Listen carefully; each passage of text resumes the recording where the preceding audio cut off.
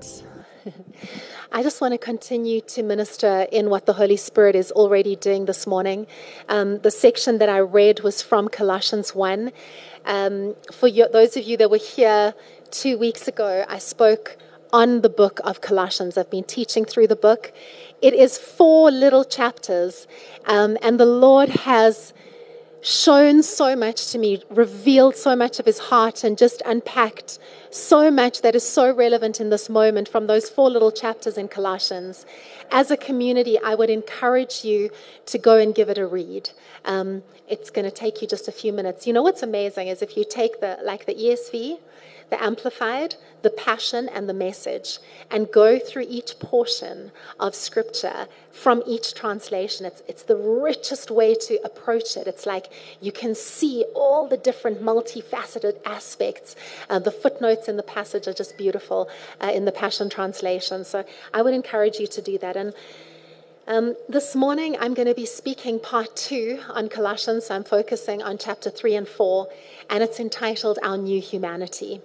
And the letter to the Colossians, friends, is all about the supremacy of Christ, that he is central not only to his body, of which he is the head, but actually he is central and above and supreme over every authority and kingdom and structure that were created by him and through him, and because of his death, burial, and resurrection will be restored through him to its original purpose.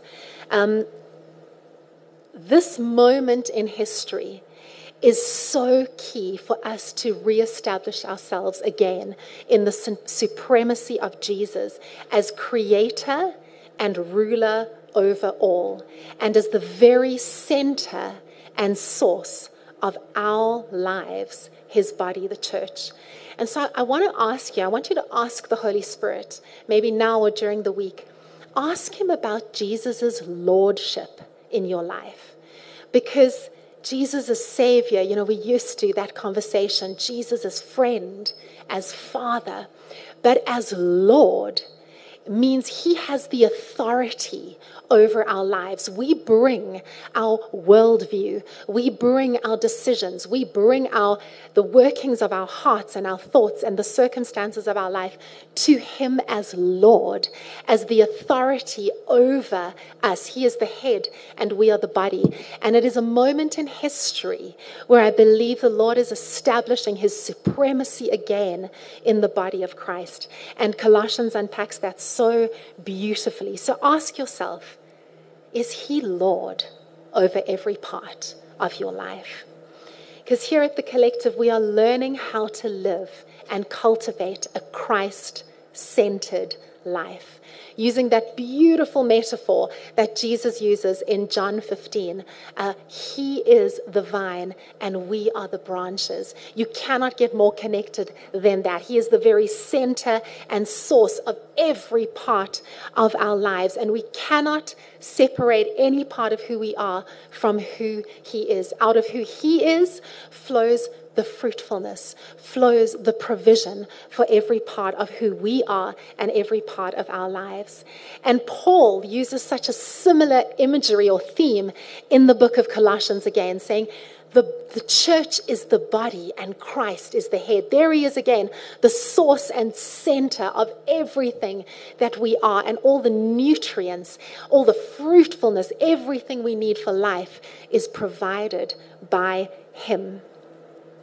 And so that is how we are learning not only to live in understanding, in theory, but to live in practice as those who live from abiding, turning again and again to the presence of Jesus with us, to the centrality of who he is in every part of our lives. And for those of you that were here last time, you remember I used that analogy of the plant where he is the stem.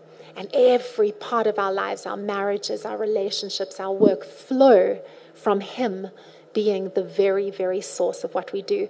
So we are learning to move from freedom, that gift in salvation of total freedom, being reborn as sons and daughters, into fruitfulness, the beautiful participation and partnership that we get to live in as our inheritance as sons and daughters.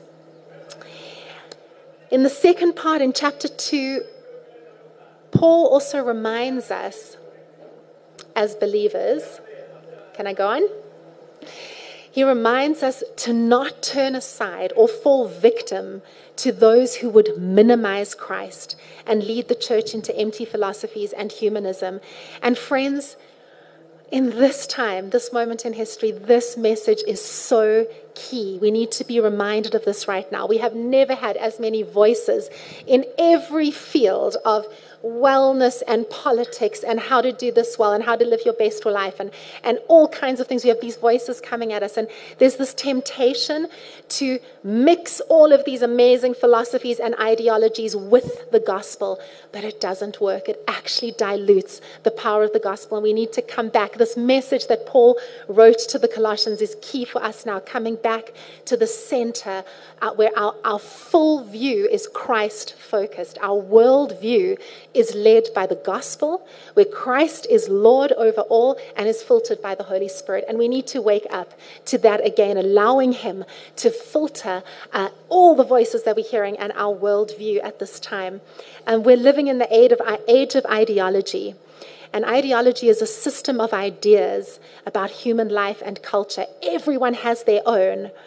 But now people are deriving an identity, a sense of belonging, and a community from their ideology, from whatever worldview you subscribe to. And that is not the gospel. We want to come back to the words of the gospel where Christ is center, and then look at what we're believing and what ideologies we hold, but keeping the main thing, staying faithful to the simple gospel of Jesus himself, and allowing the Holy Spirit to teach us about our thinking. Can we commit to do that? It's a beautiful process with the Holy Spirit. So I'm going to start now. That was a little bit of a recap. I'm going to start on reading from Colossians 2, verse 20, as a starting point, speaking about our new humanity. Colossians 2, verse 20. Since you died with Christ to the basic principles of this world, why, as though you still belong to it, do you submit to its rules? Do not handle this. Do not taste this. Do not touch. These are all destined to perish with use because they are based on human commandments and teaching. Such regulations indeed have an appearance of wisdom with their self-imposed worship, their false humility, and their harsh treatment of the body, but they lack any value in restraining sensual indulgence. Since then, Colossians 3 verse 1, you have been raised with Christ above. Set your hearts, thank you, on things above and not on earthly things. For you died, and your life is now hidden with Christ in God. When Christ, who is your life, appears, then you also will appear with him in glory.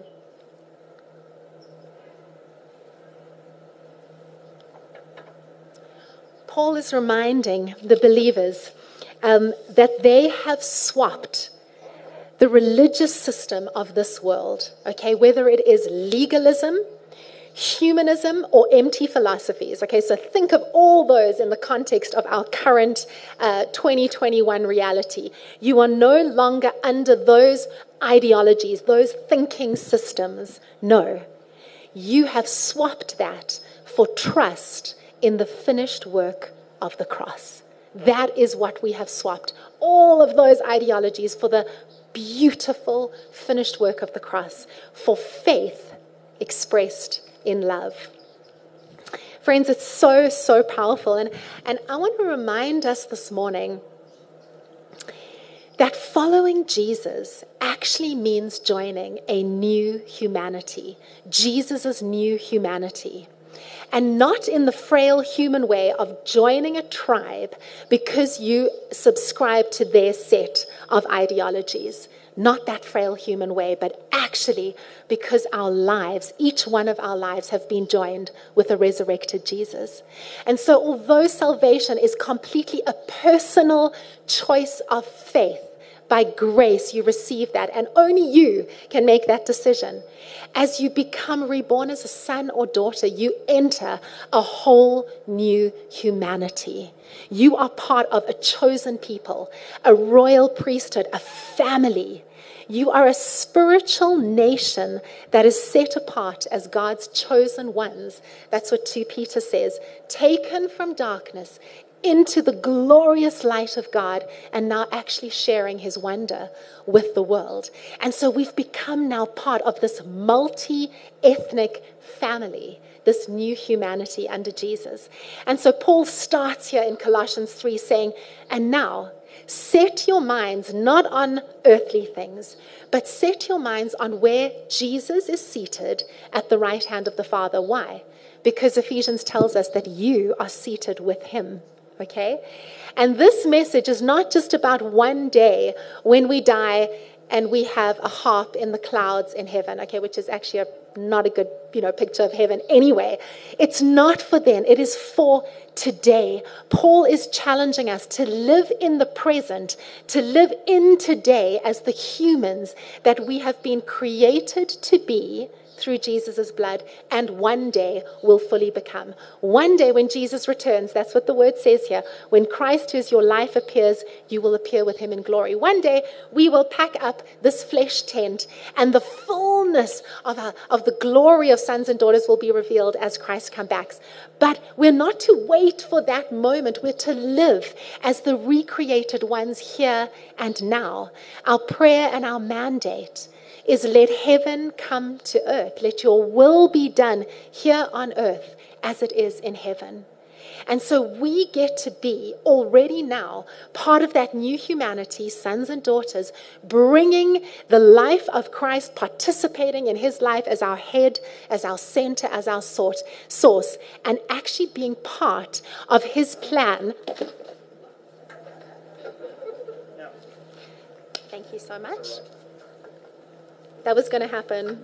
I was fighting with this from the start. Thank you. Thank you, guys. And actually being participators in the great plan to see all of creation restored to its original purpose through Jesus' death, burial, and resurrection. We get to be his body, his hands, and his feet, part of this great master plan. And so our mandate now is to let heaven come in and through our lives here and now. And so, friends, we are learning. We are learning together to walk in the reality of our new humanity. And Paul begins to outline what that actually looks like.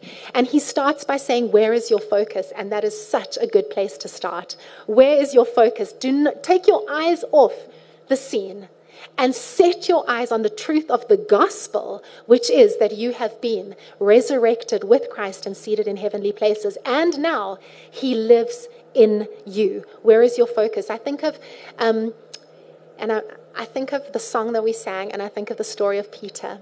And I actually want to take this moment for that story to sink in. But as in the gift of salvation, we are reborn as sons and daughters. 2 Corinthians 5, I want you to go and read that, but where it explains we are new creations. Okay, we are now these sons and daughters. It's very much like when Jesus invited Peter to step out of the boat.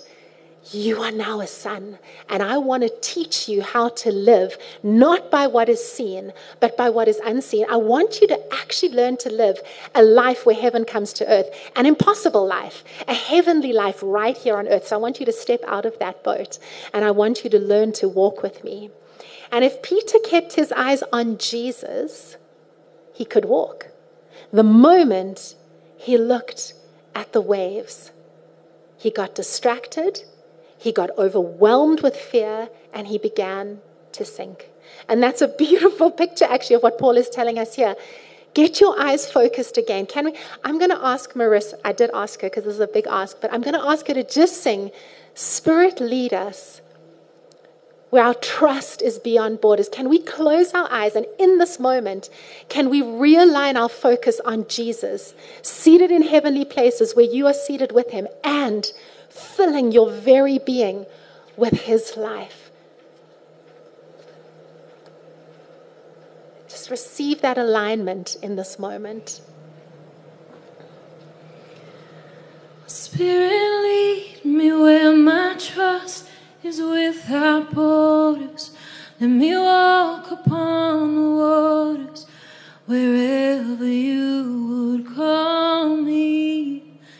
Take me deeper than my feet could ever wander, and my faith will be made stronger in the presence of my Savior.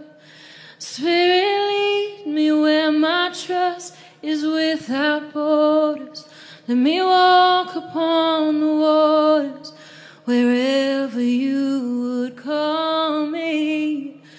Take me deeper than my feet could ever wander, and my faith will be made stronger in the presence of my Savior. Spirit, lead me where my trust is without borders. Let me walk upon the waters wherever you would call me. Take me deeper than my feet could ever wander. My faith will be made stronger in the presence of my Savior. Spirit, lead me where my trust is without borders.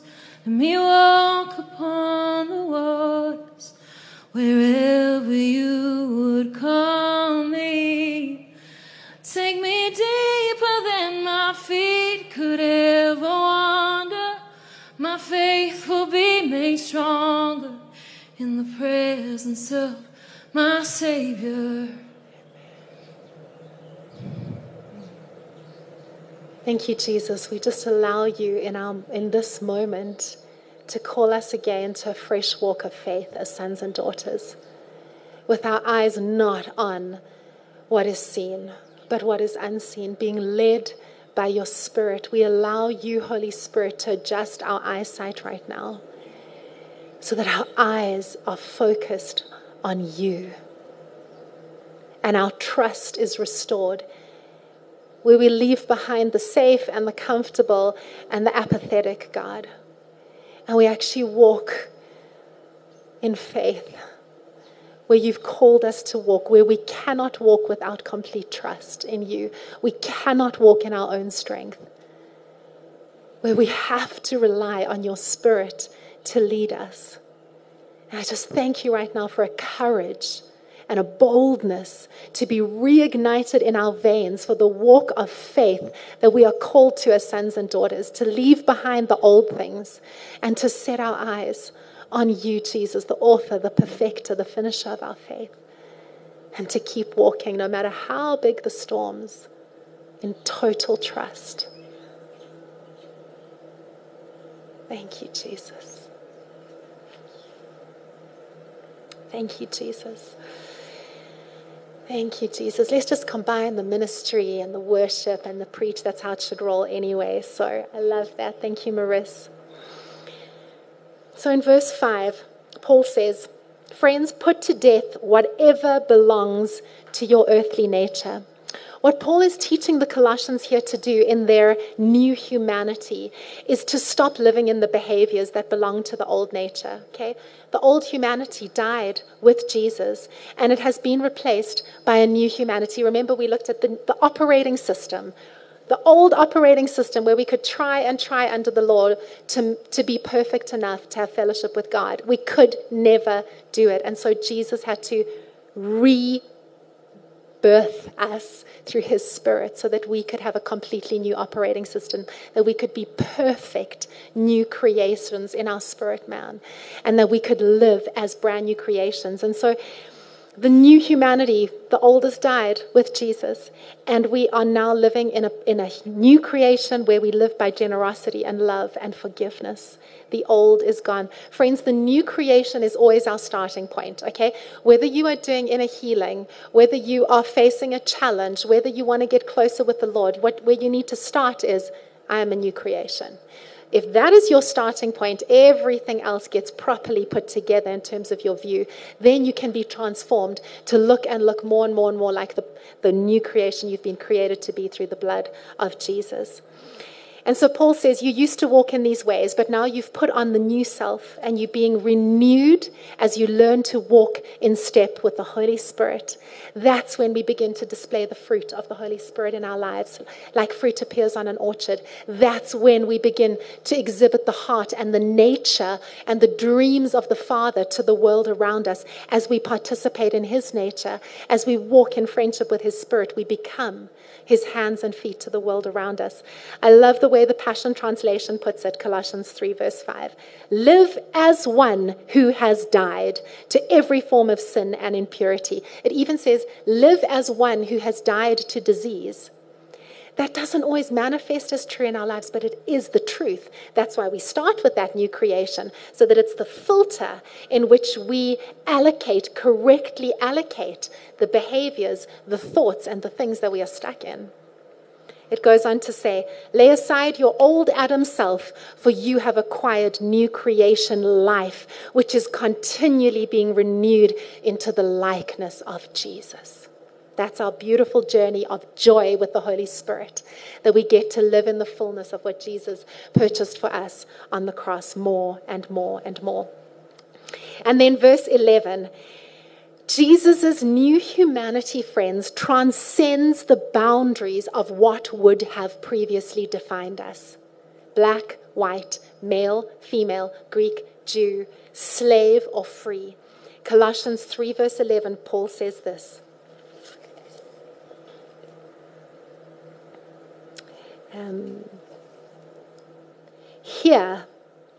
Here there is no Greek, as in here in the new humanity, there is no Greek or Jew, no circumcised, no uncircumcised, no slave or free. Christ is all and is in all. This is so huge. In a society that is polarized by political correctness and labels that put us into ideologies and tribes and groups, Paul says, but there is none of that here. In this new humanity, Christ is all and is in all. It is the great unifier. It is the great equalizer. It is the great, beautiful, glorious miracle of the cross that we can live in true unity and diversity. No human scheme to bring unity will ever work apart from Jesus. Not completely, because it is in his blood that we've been unified. Every believer is now a son and daughter, part of this whole new family. We have a whole new identity. We are no longer defined by those old labels. We are sons and daughters of the Father. We are citizens of a heavenly kingdom in this world, but not of it. We're not clinging white-knuckled until he comes back again, but we are part of his plan in restoring all things to himself as he starts with us. Our lives, he transforms and heals. Friends, if this truth doesn't sink in, we're building walls between people and not bridges. It is the time for the sons and daughters to build bridges for the gospel. And I'm going to take you to a story in Acts 15. It's rocked my world when I saw this, about unity and diversity. And that is one of the things at the collective that I am so passionate about. And we have here this beautiful unity in the craziest diversity, and that is only going to grow. So here we have in Acts, Acts is the story of the birthing of the church where humanity gets filled with the Holy Spirit, okay? The believers get filled with the Holy Spirit, and now they're actually figuring out what to do. And it's this crazy story of learning how to live now as the hands and feet and the church of Jesus. And so the story in Acts 15 is so interesting because there's this group of Jewish people, Jewish believers, that are insisting that everyone that comes, obviously now the Greeks and those that are not Jews are being included, the Gentiles, in the good news of the gospel. It is for everyone. But these Jewish legalists, they want the circumcision. They're like, nope. We need to keep circumcision. It's like they're making this bar of holiness. And I want you to remember that Jewish legalism is the keeping of the law. It's about self-performance. Friends, the temptation of the human heart is to consistently prove ourselves by what we do. It is the biggest trap to prove ourselves by what we do. And I promise you, the Holy Spirit again and again will get you to the point to lay down what you do and the identity of what you do in order for His grace to define you. Okay, so, and it's also about Jewish legalism, it's also about supremacy. Like, if you're circumcised, if you do this, then you're better than the ones that have just like received the gospel. And they're these heathens that were into, I mean, can you imagine what they were doing in those temples, the pagan worship, the sacrifices, the orgies, whatever it may have been. The Jewish people were like, we are actually cleaner than that. So let's make this about circumcision. And what happens is that the disciples gather together and they pray, and they realize that actually there is nothing, there is no law, there is nothing that you have to keep, no rule you have to keep in the completeness of the gift of grace of salvation, okay? When you receive that gift, you are made pure, so pure that Paul actually says, you know, the people are tempted to keep sinning because they're like, well, it doesn't matter because we've been made so pure. He's like, no, you haven't got that at all, because you want to live in the essence of your new humanity, which looks like Jesus. So set aside sin. And so there's nothing that you have to do that can qualify you to participate in the gift of salvation. But they want to address what's happening in the community so that everyone can gather together and feast around communion, so that everyone, the Greeks, the Jews, the males, the females, just think about this in first world Roman context, that slaves and masters, men and women, Jews and Greeks would sit at one table and feast together. I mean, that is blowing culture like out the water. And so what the disciples do is they pray and they say to the group, to the church, they say, it pleases the Holy Spirit and us that we not place any unnecessary burden on you except for the following. Please stay away from anything sacrificed to a pagan idol, from eating what is strangled or with any blood, and from sexual immorality. You will be beautiful believers if you keep your souls from these things. So they say, listen, circumcision is nothing. It doesn't matter. You cannot put that on people. But they appeal to the group. Hey guys, so that we can eat together, it would please the Spirit and it would really please us if you could set aside those practices, those idol worship practices and sexual immorality, so that we can come to the table and be unified. Isn't that so powerful? And so as we gather together as the body, it's like, guys, could we set aside our ideologies, our identities, our labels? Can we just put that aside so that when we get together, no matter what your view on this is or your view on that is, that we can come to the communion table, because there is nothing that qualifies you to be part of this new humanity except that you have received the death, the burial, and the resurrection of Jesus, and that He is Lord. It's so powerful. And I want to show you this.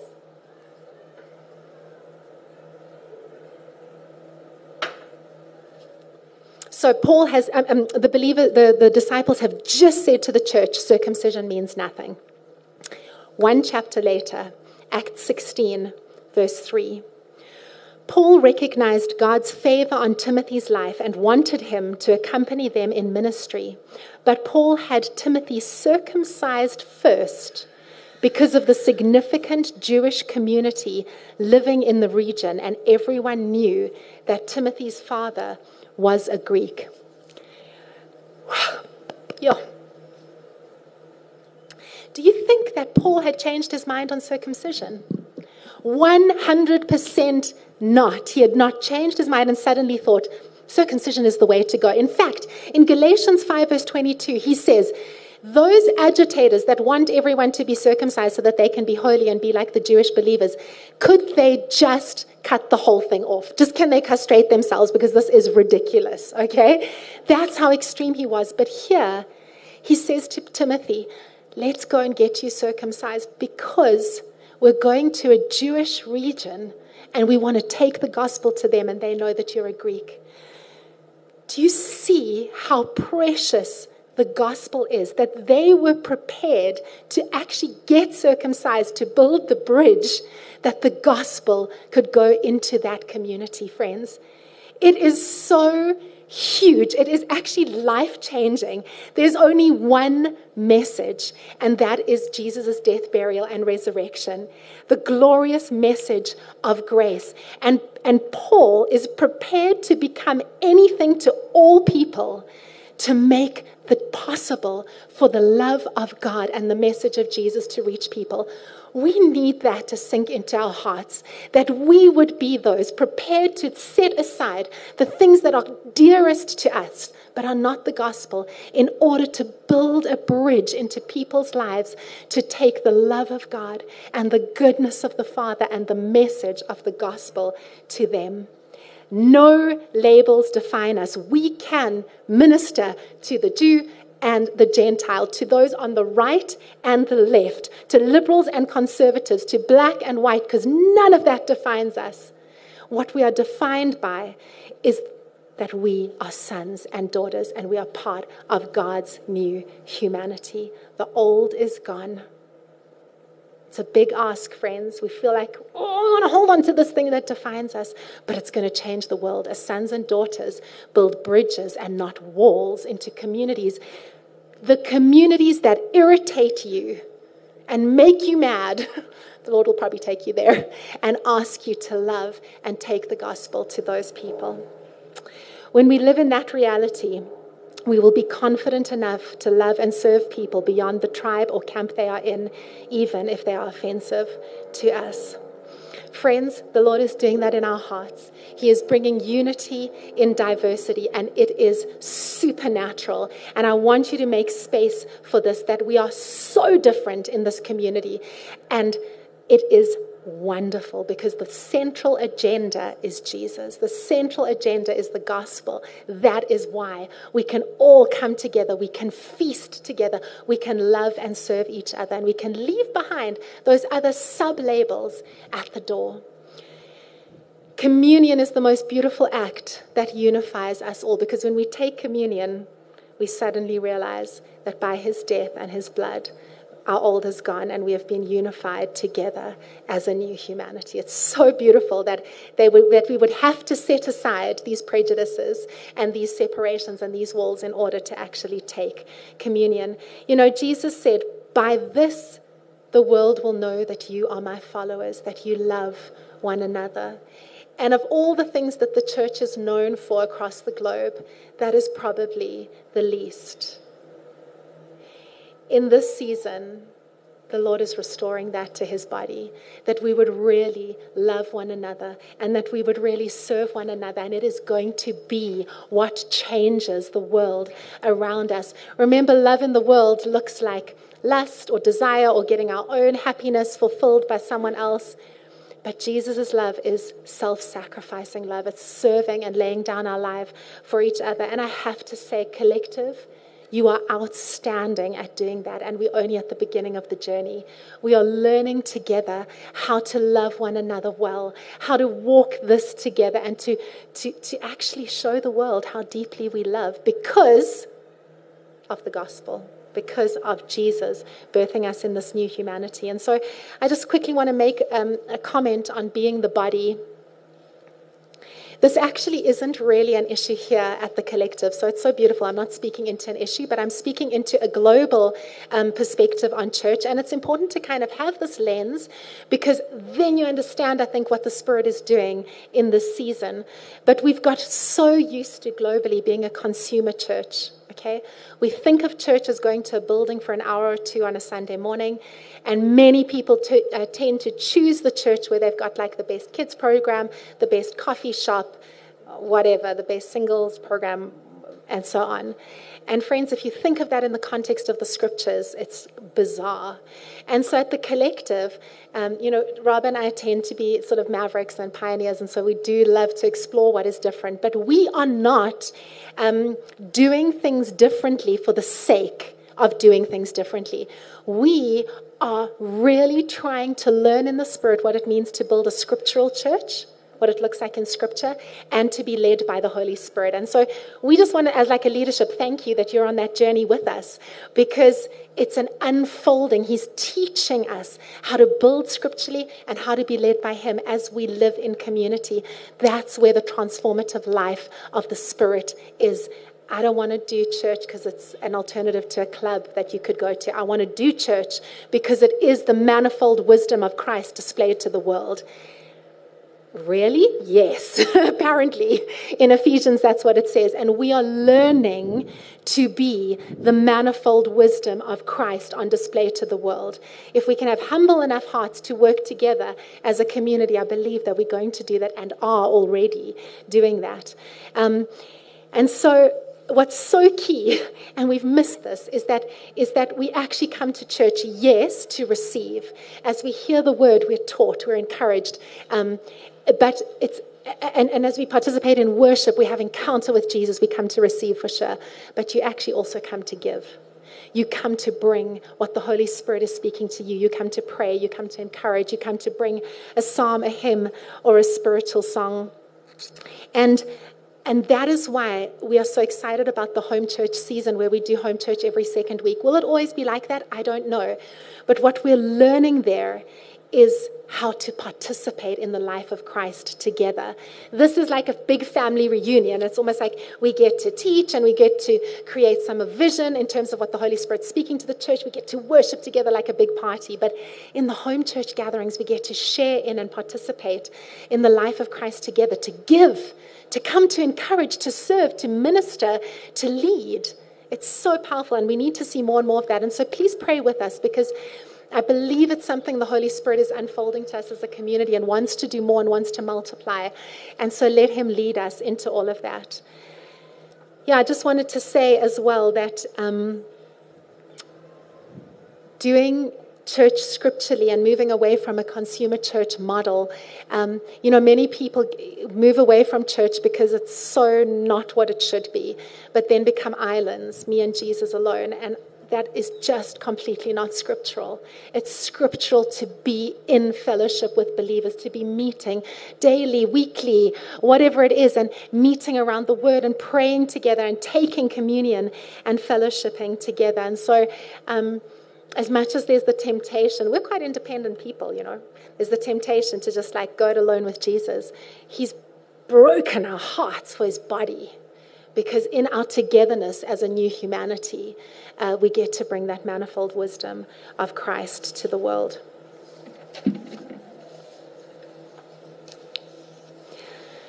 Okay, I'm going to skip over the part. Paul goes into a beautiful unpacking of how the new humanity affects the practical of every day. He never skips through like, let's just live on a cloud and just be in this like heavenly reality. Paul always brings it down to how we live. It has to impact our relationships, our family, our church community, our workplace. And he always brings it down to that. And so no part of the human existence remains untouched by the loving rule of Jesus. And then he looks at how to transform a household with husband and wife. What is so beautiful is that he takes it from a male-dominated society in Roman First World context, and he says, he breaks that down and he puts Jesus as Lord over the home. So how do you work as husband and wife? How do you work as slave and master and child when the male is not the head of the home, where Jesus is the Lord of the home? Then, wives, you choose to honor and yield and submit to your husband, because he is learning to be like Jesus in sacrificing of himself to raise up his wife. Can I just say, Rob and I often say this, in the church there's lots of talk about submission. What does it mean? Could we focus for a moment on husbands learning to be like Jesus, sacrificing themselves to lift up the wife the way that Christ does at church? I believe if we got that right, then submission wouldn't be an issue at all. So maybe we just need to chat about that a little bit more. But even slaves and masters, how do you work with a slave when he does not belong to you? He belongs to Jesus. And slaves honor your masters because they're not your masters, Jesus are. It's just amazing. Okay, I'm going to finish with this. Paul speaks in Colossians 3, verse 23. Whatever you do, Work at it with all your heart as working for the Lord, not for human masters, since you know that you will receive an inheritance from the Lord as a reward. It is the Lord Christ you are serving.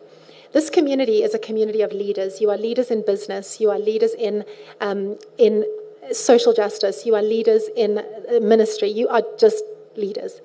And I believe that what's very important is the way that we see our work, okay, the work that we do.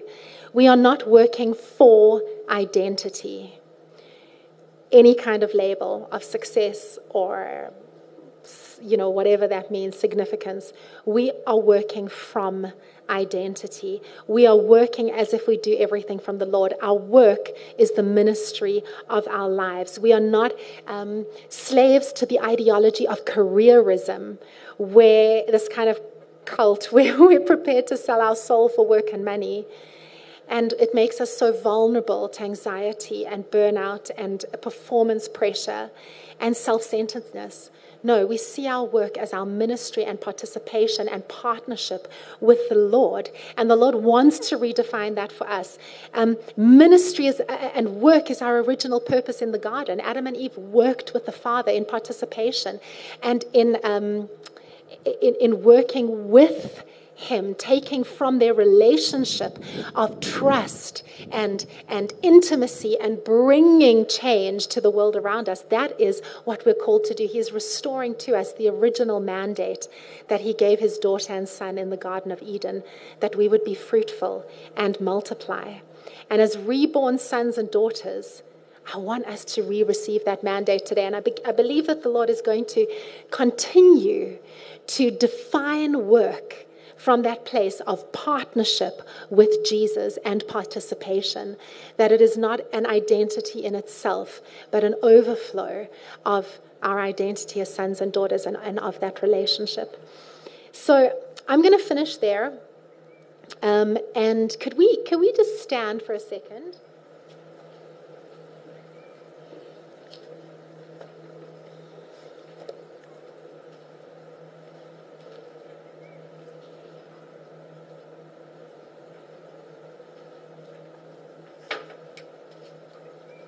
Okay, so I'm going to wrap up after this. I'm going to pray this over us. But after that, we're just going to call Rob. And actually, is Shani teaching kids' church? Okay, it's Shani's birthday on Friday. So I'm going to call them up afterwards. And I know that this month is full of amazing birthdays. And we don't always get to honor everyone in this context. But Rob and Shani really do lay down their lives for us as a community. And I felt that we could take a moment just to sing. Alicia actually wants to sing a blessing over them, but it's going to actually unfold as a blessing to the whole community. Okay, so we're going to do that next. But I want to end with this. I want us to close our eyes, friends. There's been a lot of readjustment in today's message. So, Holy Spirit, I just bless what Paul unpacks for us in Colossians. I bless the fact that 2,000 years later it is more relevant than ever, that the scriptures are the breathed work and words of Jesus, and it is beyond our understanding, and we receive the scriptures as a gift in our lives, and we receive your lordship through the scriptures and through your Spirit again, Jesus, in this moment. But as we've received kind of all of this aligning in our thinking, I want to take this moment just to pray for our work life and the ministry of our work. I want you to think about what you do, what your work is. And together with that, some of the dreams of your heart, okay? Those things that God has called you to do, those things that He has spoken over your life as the good works that He's got for you to do.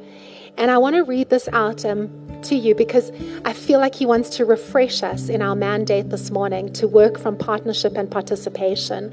He wants us to undergo a season of redefining our work by the Holy Spirit. And so I feel like He wants to take off our shoulders this morning the disappointment of performance pressure and the performance pressure we carry and the anxiety and the failure of things that we haven't succeeded in and the pressure of things we have succeeded in and the self-centeredness, whatever you might be carrying. I want you to just allow the Spirit to take that off your shoulders because it's not your burden to carry.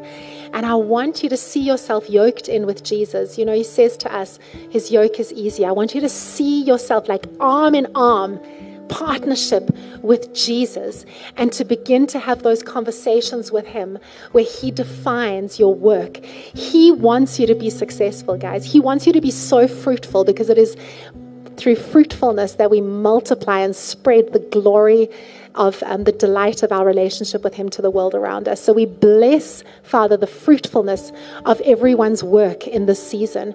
We bless the businesses, God. We bless the dreams on people's hearts, God. We bless those words that you've spoken over their lives, the plans and purposes, the good works you've created them to do.